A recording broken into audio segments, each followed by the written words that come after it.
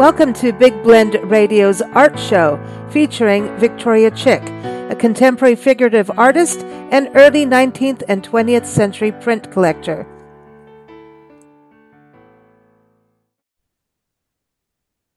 Hey everybody, super excited today to talk about burial sites. That's something you wouldn't think about for art, right?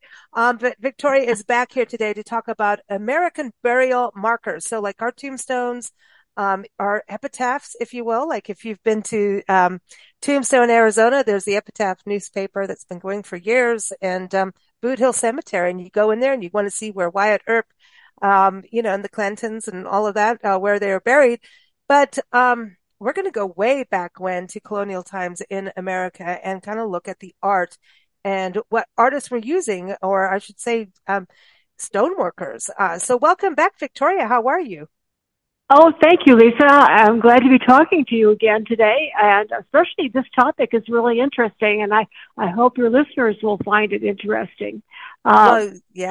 For those of us who do go into cemeteries, not to see anybody know that we know is buried there, but just because they're so interesting.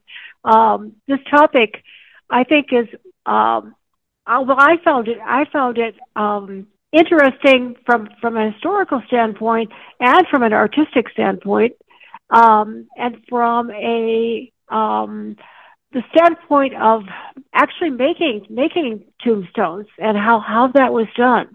And some of the burial practices were pretty interesting too. You mentioned colonial stuff, and of course, that we're talking about the 1600s, which is quite a long time ago now. And when which you had to remind me of when I was getting all my photos together for this, you have to, like, Lisa, no, the colonial period is not in 1700s. Just reminding you. well, when we think about old times, sometimes the time gets compressed in our minds, and we remember certain little things from history classes we had in high school, and it's just sort of all a blur. But colonial times was the 1600s, and people first arrived here, like the Puritans and the Plymouth Rock and all that, in the early 1600s. And they had a very hard winter, so a lot of people died that first year. And burial was difficult. I mean, you're talking about stony ground, and you're talking about frozen ground. So a lot of times those people that died were buried very shallowly, with maybe just a rock over their grave that would have their initials scratched in it, if that. Or if the ground was totally frozen, they might just have to let the body, protect the body as best they could, and then bury it 6 months later when the ground thawed out. So life was difficult. And wow. And so was burial. By the middle of the 1600s, things had improved, though. There were stoneworkers by that time that had immigrated to the United States from Europe, so they had skills, and they were very good skills, but they were limited in those skills by the kind of material that was available wherever they landed, wherever the town was or the area was that they landed.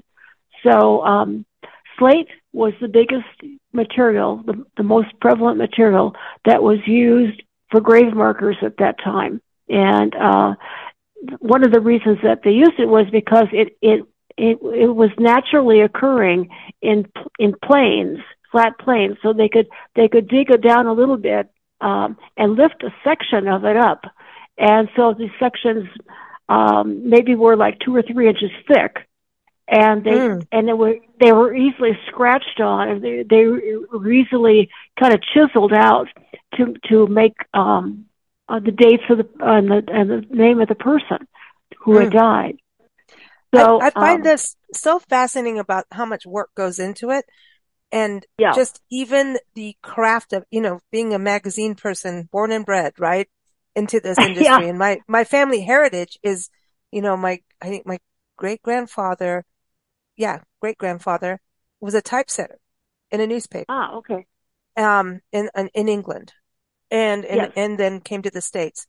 And, you know, at that point, we're looking at those big plates and everything. And then, I know by the way, this topic all came from talking about Victoria's recent article on engraving, the art and history of engraving. So then we're like, well, what about Right. tombstones now?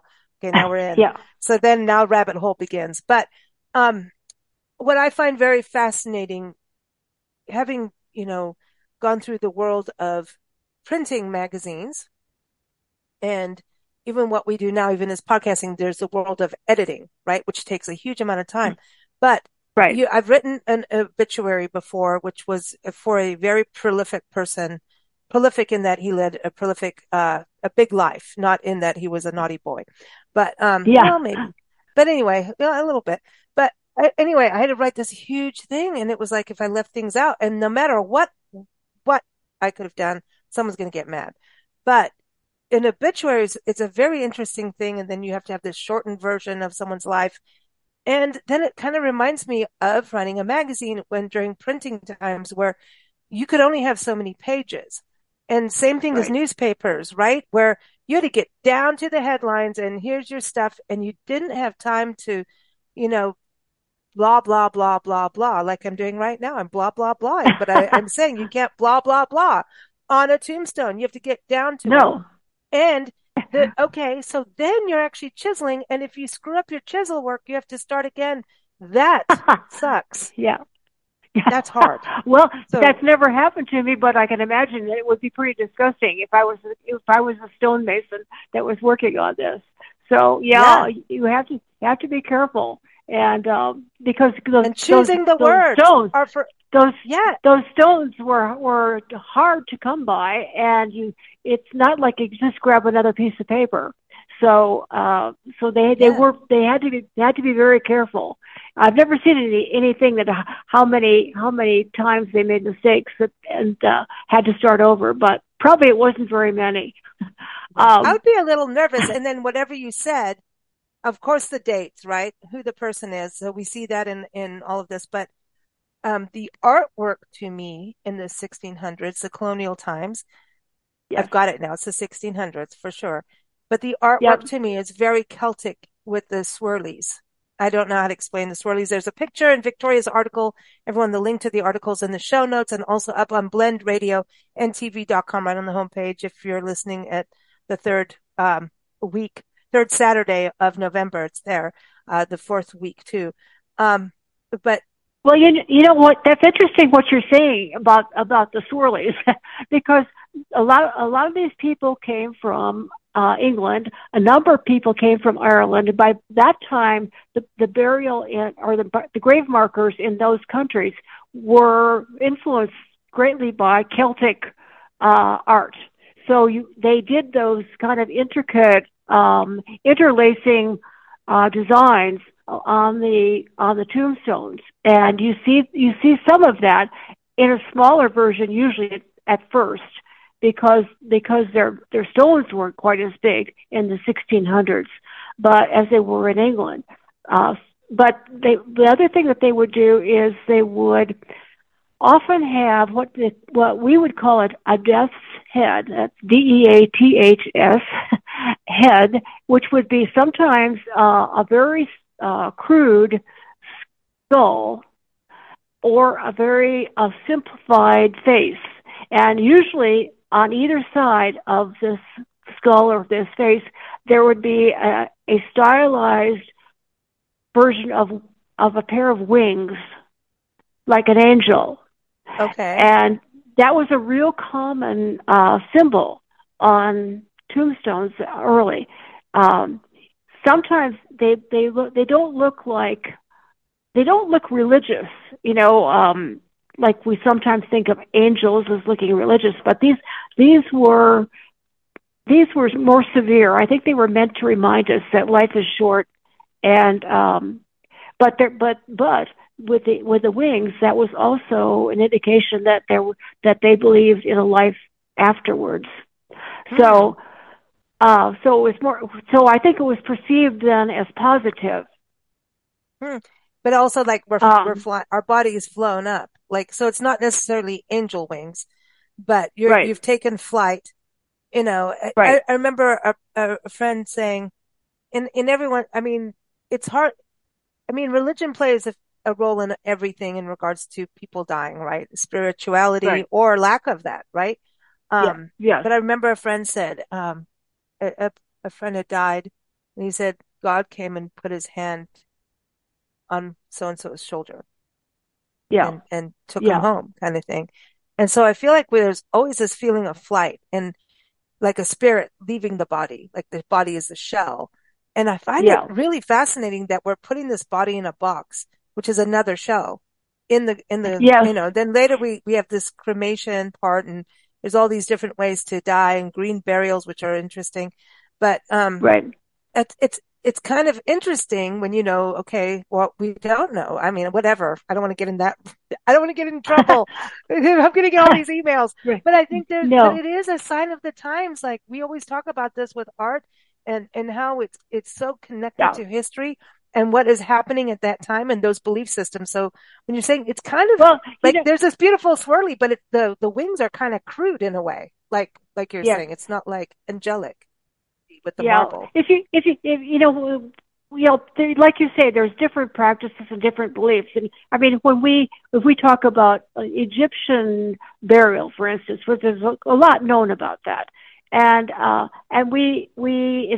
it's not threatening our beliefs right now for the most part because Mm-hmm. it's historic. I mean, it's not prehistorical, it's historical, but um Yeah, yeah. it's removed. It's a different country. It's a different culture completely.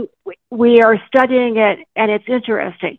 When we talk about America, we're getting a little closer to home. Even in the 1600s, we're closer, and we're the a lot of people came to the United States for religious reasons. Right. So their history is bound up in their burial. Hmm. So Ooh, so I so yeah. so I think nobody should, people, we look at burials. Some of the markers that are there are just practical markers. Some are express their religious beliefs, and then or not, or some express no religious belief.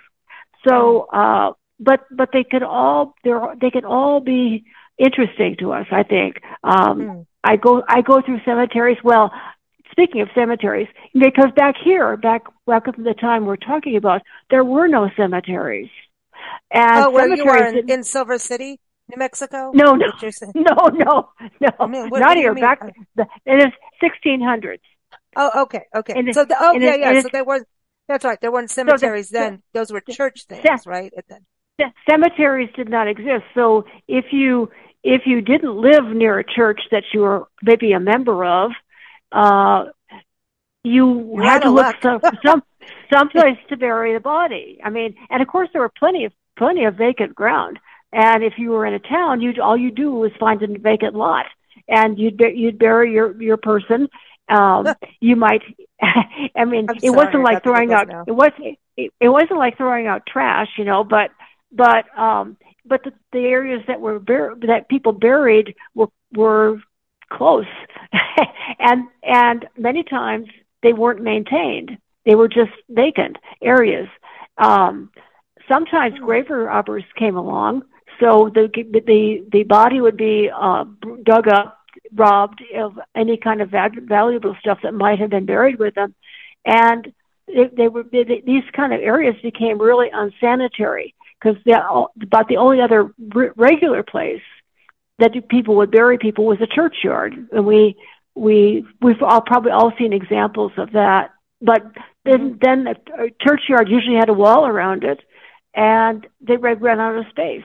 So Wow. it became a problem as the population got larger, and somebody came up with a bright idea of going outside of town and having Yeah. a nice place.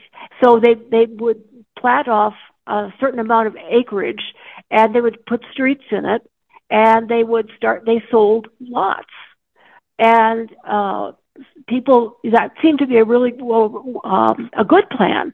And one of the things they would do, they plant trees. They would make it very park-like, which is a great thing because this would be by the middle of the 18th century.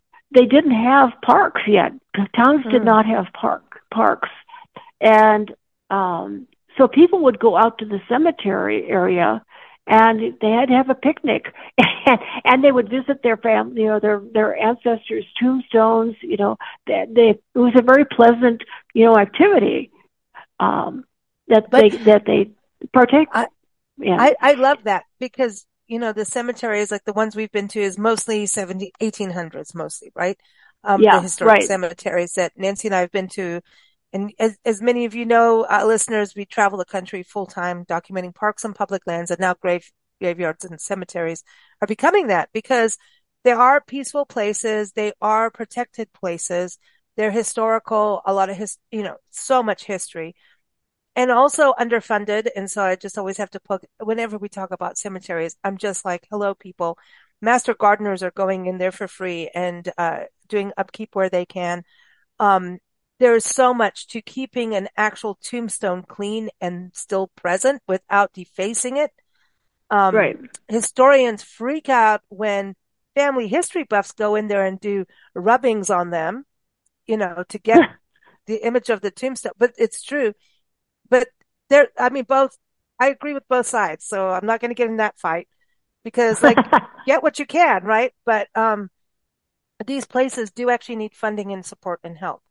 And when you go, you'll find out about people you never even knew existed that had these amazing life stories. And if you're like me and Nancy and many friends of ours in Victoria, you'll go down rabbit holes. But the art is there. The sayings can be really funny. Some can be really sad. You can see mass graves too across this country. Children's deaths, with little crosses, Bibles I think they're Bibles if they're a book, right? As a tomb. So a lot of that, statues, and we'll talk about all that with Victoria, but I understand also there's something beautiful about a family going to a graveyard as a park and a picnic. And you've also got to think around that time, we were also going to hangings and having picnics too, before then and during that time frame. So we're a little weird, but the graveyards, you've got to also think, when cars were invented and how if these grave sites were far away from your house, this was a family outing and it takes time. And maybe they're going, hey, we're talking to Uncle Joe and he really would like this piece of fried chicken. I don't know if they were frying chicken then, but he would like this bread pudding. So here's your bread pudding. We're eating it for you. I don't know, but but there is something of a family outing honoring those who have passed on that I think is quite beautiful personally. One thing about, I agree. One thing about cemeteries, I think, and that going to visit gravestones and leaving flowers and stuff and talking about who's gone before you and what they were like by the people who remember them and passing that on to younger people who never met them. And it binds a family together. I think a lot of this stopped or when probably in the 1950s, when people started working for companies that would transfer them somewhere else. Mm-hmm. So a community that had a big extended family in it became more rare, and because people and families started getting better jobs elsewhere, and families got scattered all over the country, and that's still happening. So you kind of lose something of a communal, I guess, or familial or activity or feeling. And that's kind of sad, but that's just the way things happened, and that's the way lives changed. So, and that's why families are spread out everywhere across the country and around the world. And is about their careers. I think, yeah. But one of the things that seems to have fill that gap is the interest that people have in their ancestors, and so they start doing ancestral research, and that's a very popular activity now too. So that might be more kind of a reaction to the loss of actually visiting a cemetery. Mm-hmm. Well, there's Find a Grave website that is really helpful Yes. to go check that out. But I think back then that's how family history, family unit, especially farm families, and sometimes they were buried on their farm. Yes, There's right. parks that we've gone to in the country where graveyards are part of them. National forests where graveyards are part of them. There's family graveyards like you. I don't know. We end up there Right. and they were like, "Oh, you better not open that gate. Like, what are we doing? Hallowed, Yeah. we're going to go trot on their hallowed ground. That's wrong." And I Right. feel weird even, I've taken a gazillion photos of graveyards that we've been through that are historical graveyards that you're allowed to go in. But there's like this also these private graveyards that you end up stumbling like literally on Yeah. travels of back roads, country roads, and you go farms, and some of them end up in historic places, like protected historic sites and things, but there's a privacy, like you don't even want to photograph them. And then I'm like, you should, because you're protecting it in some way, because most graveyards, I mean, like I was saying about the funding, are overgrown, and we're getting to this point where we actually can't read these sites Yeah. anymore. These tombstones, these pieces of art, because some of them have sculptures, some of them have faces on that they start to wear with the weather. And Right. I feel very passionate that we should look at this as art. Well, Really. it is. When I was in my teenage years, I lived in Liberty, Missouri, Hmm. and there were a lot of old homes there that were constructed before the Civil War and a little bit after the Civil War, and they were farmsteads, and almost everyone had a little patch that had a little tiny little fence around it, little wrought iron fence, and their family was buried there. The house next to this, of course, there still were family members there, and I sometimes wonder, if part of that family was still occupying the house and taking care of the land and taking care of the cemetery, but sometimes that families break up, they die out. The Wow, that's the the true. house gets sold to a stranger if it's not already historical, and maybe or maybe not, the new owners will care for the cemetery, but there's probably a lot of places like that. Yeah, there are. I know that living in the Midwest, that like Jesse James. There's Yeah, all these right. gangs, right? And so and Silver City is known for Jesse James living there, and we've been to his grave. And no, not it is no. I've got Billy the Kid. Sorry, not Jesse Billy the James. Kid. Yep. Jesse James is up in the Midwest.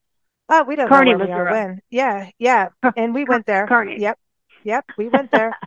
And they have good murals in that town, by the way. And Yeah. it's just interesting because some of them were um buried on what's now people's backyards, pieces of land, Yeah. if they have like Yeah. acreage. And there's, it's fascinating that, they either take oh, you know what, I'm going to take care of this person's land, or their site, their resting place, or not, and, so there'll be kind of not this artistic thing, whereas you go into graveyards like we've done, like Easton, Pennsylvania, a lot of the photos that you'll see in Victoria's article, Easton, Pennsylvania, very historic, including George Taylor was a signer of the Declaration of Independence. And, we got America's bandstand leader. We've got, there's so many historic people. You can go to Asheville, North Carolina, the historic Montfort district, over 600 Victorian homes. Yeah. And Thomas Wolfe, the author, and O. Henry, the author, are buried there. So you start getting into this little crazy land of a lot of people will go like, oh, I love this person. I want to go see Jim Morrison's grave in France or Edgar Allan Poe's grave. I want to go see that. But I say, wherever you go to the historic cemetery and just let it happen. Like, go look and read the tombstone, look at the art on it, find out who's behind it, and look, because some people, I think, like Little Rock Cemetery, the cemetery that we were there, Mount Holly Cemetery, and some of the photos are in there. Everyone was buried just where they had the land, like you're the next body, you're going in next to the next person. It didn't Yeah. matter if you were a slave or you were a politician or a prostitute. That politicians and prostitutes usually get buried next to each other. Ha ha ha. Sorry. Had to say that. I know we've talked about that before, Victoria, but I had to bring it up. But it's true. The dentist will be, next to the lawyer or not, or, so it was kind of an interesting thing. And that's kind of the cemetery's kind of history and legacy, is that everyone was buried wherever. Whereas some Yes. cemeteries you go in, like this is this rich family, they owned the town. There was a cemetery, Rapides Parish in Louisiana, central Louisiana near Alexandria. And, the founder of the town of Boyce has his own section of the graveyard. Like this Yeah. is me, this is mine, it's my family. I have my picket fence. No, it's not white, but it's, wrought iron. And then down the hill, you'll find a Revolutionary War soldier and a hero that's buried there. Like that's crazy Yeah. to me.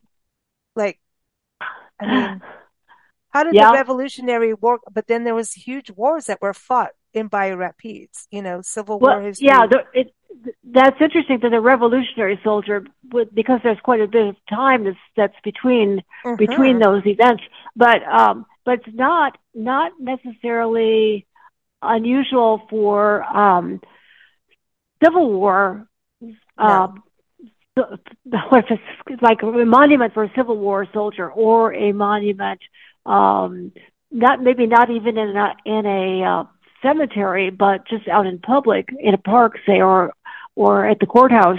When the Civil War occurred, both North and South, I mean, such a division was so great that the feelings were raw for a long time. So when people were buried, they usually didn't have a sculpture as part of a tombstone, and that kind of monument didn't occur until about 50 years after the Civil War, and they would then honor a particular person with a sculpture, which I always thought was interesting, but it was understandable. Mhm. Yeah, So when and by that time, of course, the ability to make bronze sculpture had come about in the United States, and that was because of the Industrial Revolution at the end of the 1800s.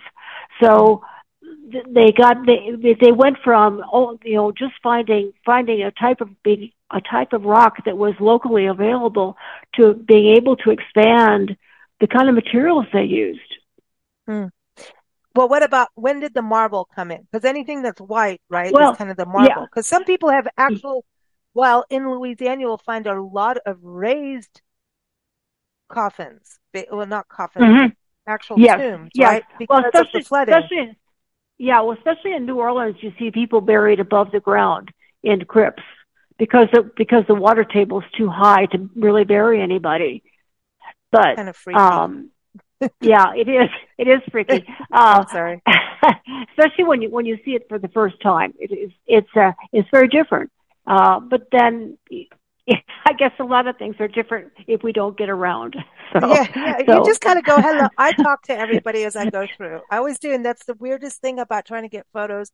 And if you're searching for a specific grave, like a historic person or animal, because Yeah, some, like that horse I was telling you about before, the recording, that had been in the Civil War, has his own grave. And, he's known as Sam, and he was in the Civil War in 6 battles and made it through. And it was in Coldwater, Michigan. And we still have yeah. not found this, but I'm trying to Oh, scramble around and get this for horse stories, because we do that as we travel too. And lo and behold, can't. But apparently it's pretty, prominent, but they didn't have, again, like these are like some of our parks that need the funding. Um, Yeah. so I'm trying to get the story, but I'm scrambling around the graveyard. And I'm like, God, I hope I'm not walking on you. Like, I'm sorry. Like, as I'm walking through, like in between graves, I'm like, I'm sorry, I'm sorry, I'm sorry. And I'm thinking, what are you thinking? They're dead. They don't feel you walking on you. Like, but it's weird. And then you get to someone who's raised up and you're like what? You ready to float? Like, it's kind of a weird, and it's a weird thing going through these cemeteries, but it does kind of connect you about what the life force of life is. Yeah.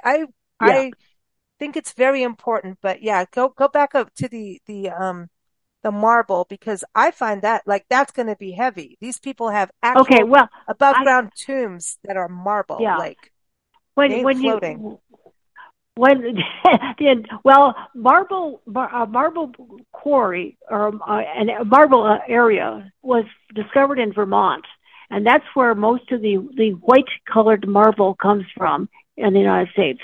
Still, um, they thought white marble was the right thing to use for tombstones. Although there were, did I say, yeah, marble. Then there's granite. Tends to be more multicolored, uh, various shades of gray, sometimes rusty color in there. Both of these stones were hard stones, whereas sandstone and slate and stuff were soft. So in order to quarry the hard stone, they really needed better tools, and those came about through the Industrial Revolution. So that's why you start seeing that more in cemeteries that are in the 1800s or late 1800s and the 1900s. So, Mm. but the other thing is, I always thought was interesting was in art history, uh, archaeology, they did not really. Uh, Archaeology was not a field of study until the middle of the 1800s. Mm. So, so when they were when and this was a time of when people started traveling a lot too. Just Mm-hmm. they would decide to go to exotic places. So they might go to Greece, or they might go to Rome, or they might go to Egypt. Any of these countries that were that they considered exotic and valuable because they were old, really. And so when they would see these things, all the statuary that was Greek statuary, um, some Roman statuary, certainly Egyptian, all of that had been colored. It had been painted. Well, no matter what the rock material was, it was painted. So, but by the time archaeologists came along, all that paint had worn away. Mm-hmm. So they said that people got the impression that they were always white, and Mm. so that was correct. So you wouldn't want to put paint on anything. So what you start to see is a lot of gravestones, statuary, and sculptures that's white marble, or sometimes it was even cast metal that they would paint white. Mm. I've seen different colors Because too. they, I've seen other rock, like pink. yeah, I've seen yes, metal. I don't know yeah, what, maybe it's bronze. I've seen now in South Africa, Ishlawanda Rock, which was a huge battle with Shaka Zulu and the Brits, and he kicked their butts, rightly so at that time of history. I mean, the Battle of Ishlawanda Rock was a huge, it's amazing.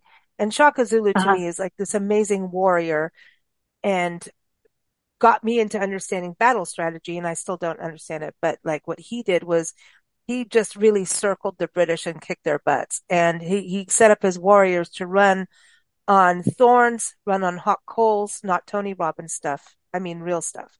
No offense to Tony Robbins, but like they were doing it for their life. And so they could run barefoot. Whereas the British are in their boots going, oh, I'm going through the African Bosveld, and didn't quite understand the land, right?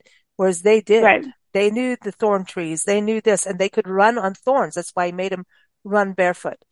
And so he did what was called, he went and did, it's kind of like the buffalo. So if you look at a buffalo head with the horns, right? He kind of did what was a buffalo and surrounded what was called a kraal in the Dutch terms, which is like everybody would say corral. camp, and he would surround, we say kraal. Dutch is kraal, in America, corral. And he would circle him and just, boom, you're out. Well, anyway, a lot of people died. Zulu, and also in British. And if you go to Ishlawanda Rock, as a kid, this is my memory as a kid. So like I could be wrong on some of the historical stuff, but this is what got me into history, this moment. Like it changed my life, this place. And it was seeing the mass graves. And think about this. Before this, I'd been through England as a kid and gone and seen where people were executed, the execution things where they put their head and their hands in and chopped the guillotines, seen all of that stuff. And it freaked me out as a little kid. But this really did, for some reason, where all these stones, and they whitewashed them. And to let people know not to, that was all they had, were stones and whitewash that people could afford back then to, I mean, I can't tell you the years. But that's what they had. And so that's how you knew when you went to see this pile of stones with whitewash. They did a lot of whitewashing on buildings, back then over there. But this was a way to recognize this is not just a pile of stones. It's and you don't disturb it. Markers. You don't disturb it. And it really got me because each stone is to represent a body. And then I'm like, holy crap, man. This is a lot of people died in this battle. And when you realize how brutal it was, and it was stabbing and cannons from the British, but the Africans going in to stab. Like, you've got to think about how bloody this battle was. It's like Gettysburg has that same feeling to me that just blows my mind. Like in my soul, like I had to sit down. Like Nancy and I had to like go away and like calm down. It was so overwhelming and emotional about how bloody these battles are, and how, when you think about how war was then, it's not like, oh, laser point and zap and kill. This was intimate combat. And so those graves just to have these little stones, like, and maybe they missed one or somebody threw a rock someday and that was that. Like, you don't know really how many people you were standing on. You know? So Rwanda is the same thing. They just put all these bodies in one big pit and covered it up and put stones on top and said, there you go. The Rwanda genocide. That's that. Like mass graves. That's it. No fancy rock art for you. That's it. I mean, maybe they did it now, but back then the wars were, I mean, when you go to Gettysburg, you do see a lot of marble. You see these amazing sculptures, whether you like the person or not. This is art to beholden. I mean, the artists to do this, because this is something that has to last eternity, pretty much, when you think about what you're doing in a gravesite. I think the artists, the people writing the work, the writing on there, what is said, if they have room to do it, if they have the money to do it, the finances, that's the other huge part, right? That's supposed to last eternity in a way. That's the feeling, right? Wow. Well, wow. Sorry, I went off on that tangent. I can't. This is a rabbit hole conversation for me. Sorry. Yeah. Well, that's okay. I'm used to that. So that's what makes I always look forward to talking to you, because I don't know where we're going. You never know. But if you think about, here's these pebbles put on top of people, whitewashed, versus here's your marble. It's like a night and day thing, right? But so my thing is like, okay, so there's all these, and it was kind of in the same era, I would say. I've got to think. Yeah, it's a similar time frame, at least within 100 years. When cemeteries started and people could buy lots, some people bought many lots, and so they would put it they would build a mausoleum, because their belief was that they had to protect the body. That's sort of like the same attitude that the Egyptians had. We have to protect the body. Other people had a different view that you're ashes to ashes, dust to dust, and you're already gone. You're already gone somewhere else by the time your body is buried. So there were all kinds of belief systems going on at the time, and still are. And one of the things that happened as a result of the Industrial Revolution, I mean, I think that the Industrial Revolution was changed so many things. I mean, in all areas of life, but in as far as burial goes and making gravestones, you had better equipment. You could cut marble slabs bigger. Now you have trains. You could transport the heavier pieces. So you could your distribution increased exponentially, really, as the trains tracks were put down. And so anyway, the people who weren't wealthy then started to be able to have larger gravestones if they wanted them. And so you start to see more monuments building. That wasn't just headstones, it was monuments for a person or for a family. Sometimes people would buy a plot, many plots right next to each other, so with the idea that their whole family would eventually be buried there together. That was an interesting. When you go through a cemetery, sometimes you'll see tiny stones really next to big monuments, but it just more or less depends on the era in which the person died. Yeah. And then as in the early early 20th century, the early 1900s, they started selling monuments through Montgomery Ward and Company, the catalog. Oh my God, they did that for houses too. Montgomery Ward had houses. Oh, yeah. Didn't they have kit houses too? Yes. Didn't they? Then they had that all. Yeah. And so then they were so old. By that time, photography was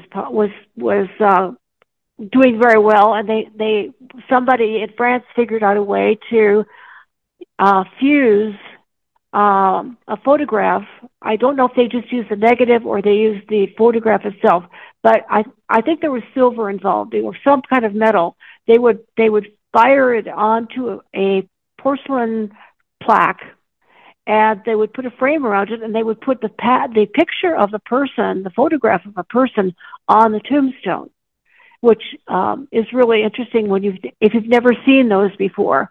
And they advertised them. I thought it was their copy for their advertising said that they called them eternal portraits, and that they gave the resting place of the dead a living personality, which sounds very poetic. But I thought it was, for the first time, I thought it was startling, because some of them lasted pretty well, and some of them did not. So sometimes the image of the person they wanted to last really decomposed.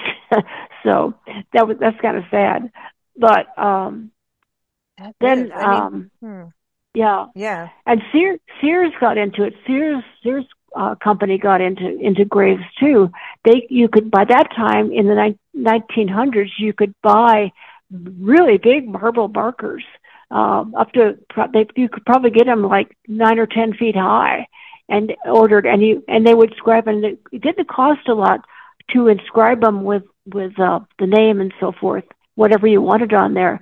I think it was 2 to 6 cents per letter. Probably 6 cents were bigger letters, but and they continued selling cemetery monuments all through 1949. So that was, I mean, times change, and sometimes the changes are really good.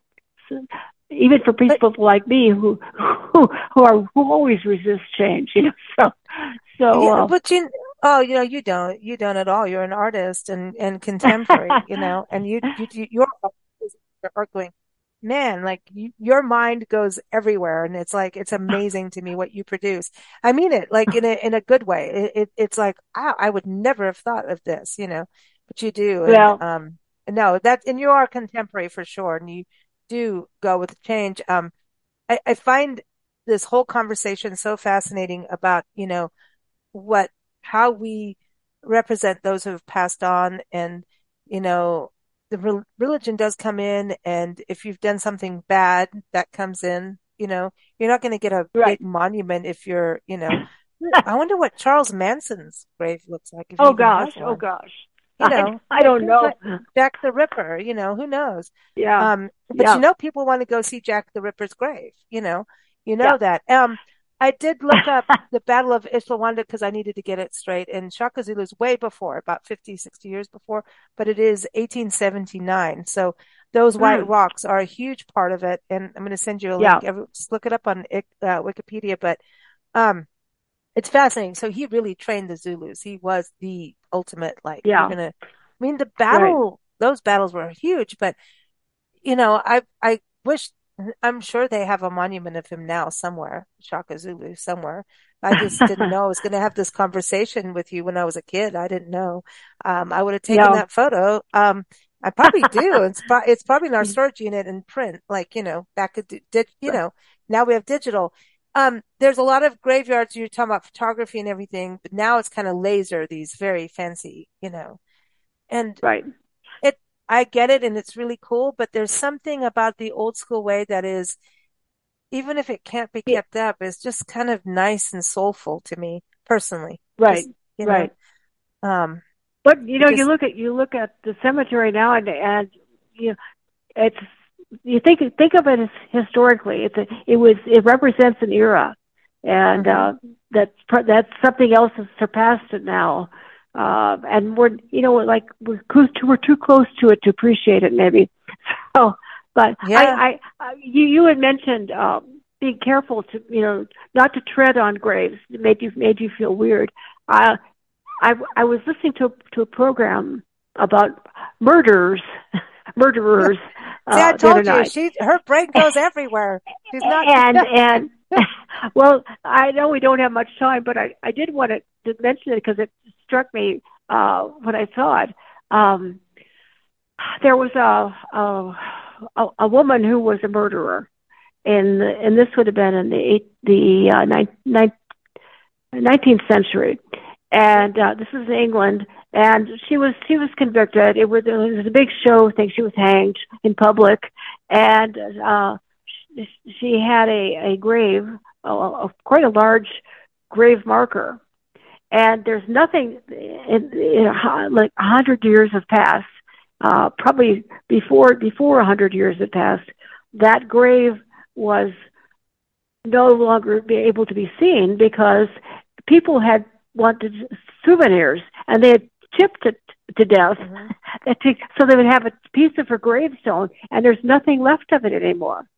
And Oh, so that's interesting because people were, I'd say, they seemed kind of ghoulish back then. That would be important to them to have a chip off the tombstone of somebody who was super notorious. But people are weird, and, no, but and the gravestones, it's interesting because, um, O. Henry, he's yeah, buried in Asheville, and he wrote the famous piece, The Gift of the Magi. uh And huh, he wrote, and I've always pronounced it wrong, but I finally got it, I think. Anyway, so it was about a line, $1.87. So people go to the Riverside Cemetery and leave pennies there for him because ah, of that line. And he wrote yeah, it in Asheville. And when you go around on the Gray Line trolley tour, they take you around and explain the story. It's really cool. It's a beautiful story. Um, and so what amazed me is that people are putting pennies on Thomas Wolfe's grave. He doesn't care about your pennies. Like that has nothing to do with O. Henry, but like people are no, doing it on the wrong grave. And I'm like, this is yeah, some weird stuff. Like, what are you doing? You know? they, So I think it's fascinating, but it is, and they're graves are so simple, yet they're such huge literary characters in our lives, you know?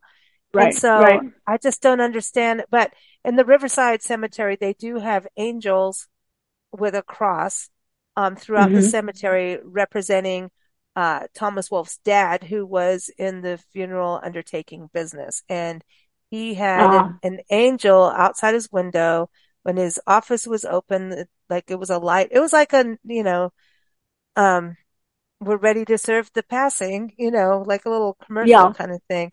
So I don't want to be that crass, but it was kind of, anyway.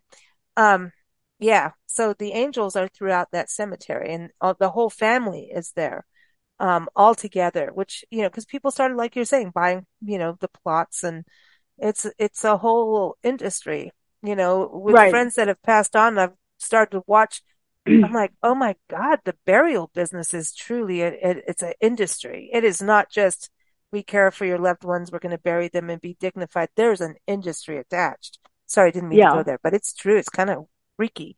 Um, yeah, it is kind of weird, but we've come a long way from rolling people up in a piece of carpet and putting them in a dumpster, right? Just saying they Yeah. used to do Oh that. gosh. Oh gosh. Mob days in Yeah. Las Vegas. If anybody Yes. goes through Las Vegas, that's where you will not find the artwork that we're talking about. Um, No. if you're going to go through the desert. But Victoria, always fun. And everyone, again, Victoria's article's up on blendradioandtv.com. Just type in American Burials and you'll find it.